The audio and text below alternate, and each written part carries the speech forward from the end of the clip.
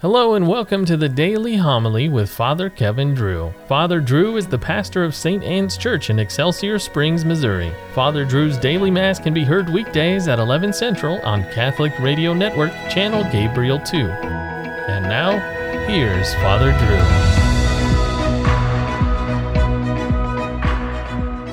Drew. A reading from the book of Genesis. When hunger came to be felt throughout the land of Egypt, and the people cried to Pharaoh for bread, Pharaoh directed all the Egyptians to go to Joseph and do whatever he told them. When famine had spread throughout the land, Joseph opened all the cities that had grain and rationed it to the Egyptians, since the famine had gripped the land of Egypt. In fact, all the world came to Joseph to obtain rations of grain, for famine had gripped the whole world. The sons of Israel were among those who came to procure rations.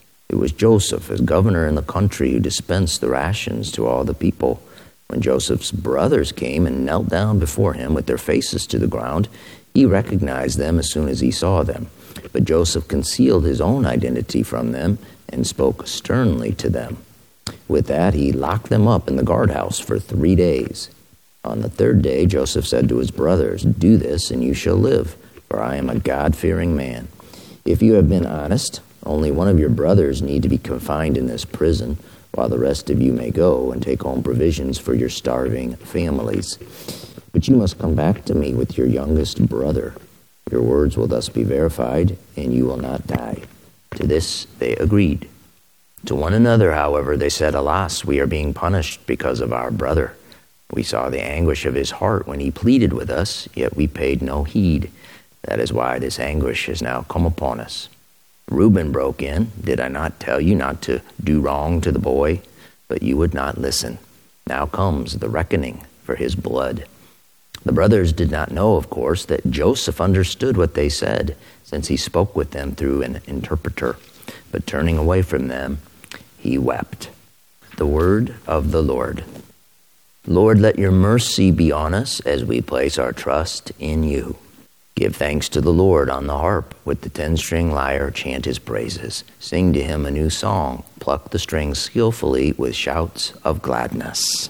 The Lord brings to naught the plans of nations. He foils the designs of peoples. But the plan of the Lord stands forever, the design of his heart through all generations. But see, the eyes of the Lord are upon those who fear him, upon those who hope for his kindness, to deliver them from death and preserve them in spite of famine. The Lord be with you. A reading from the Holy Gospel according to Matthew. Jesus summoned his 12 disciples and gave them authority over unclean spirits to drive them out and to cure every disease and every illness. The names of the 12 apostles are these. First, Simon, called Peter, and his brother Andrew. James, the son of Zebedee, and his brother John. Philip and Bartholomew, Thomas and Matthew, the tax collector. James, the son of Alphaeus, and Thaddeus, Simon the Canaanian, and Judas Iscariot, who betrayed Jesus. Jesus sent out these 12 after instructing them thus: "Do not go into pagan territory or into a Samaritan town. Go rather to the lost sheep of the house of Israel. As you go, make this proclamation: the kingdom of heaven is at hand." The Gospel of the Lord. We have read from Genesis, the first book of the Bible, the past 2 weeks at Holy Mass. We read about Abraham, his son Isaac, and Isaac's son Jacob, and Jacob's son Joseph. Young Joseph was his father's favorite, which made his older brothers jealous. Joseph made things worse by relating a dream where he saw all his brothers bowing down before him. Even Jacob, his father, got mad at Joseph for his imprudence. He asked Joseph, "Who do you think you are?" After reaching their tipping point, Joseph's brothers sold him into slavery in Egypt for 20 pieces of silver. But by God's providence, Joseph eventually became the most powerful man outside of Pharaoh in Egypt.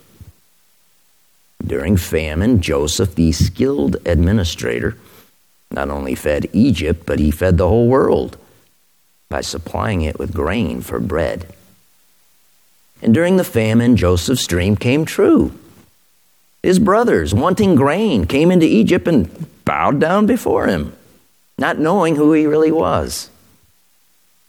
But Joseph, knowing who they were, toyed with them. He called them spies, then threw them in jail for 3 days to sweat it out. Joseph was giving his brothers a chance to reflect on what they had done. He was giving them a chance to own up to their mistakes, to realize that the time had come for the reckoning of blood.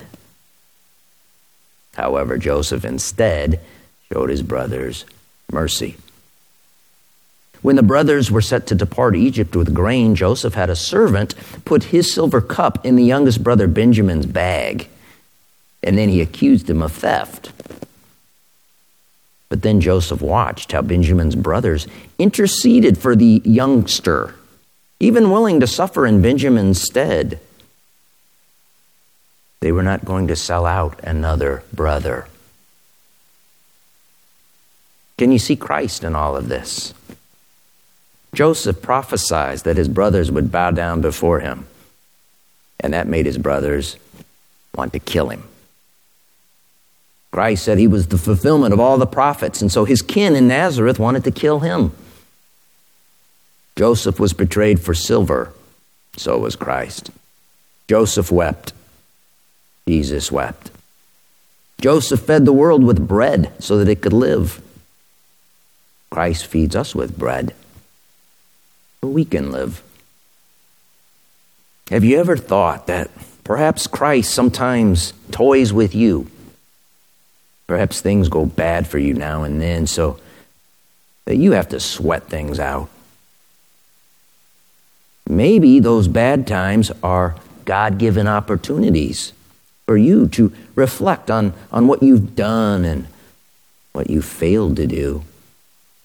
A chance to own up to mistakes you have made.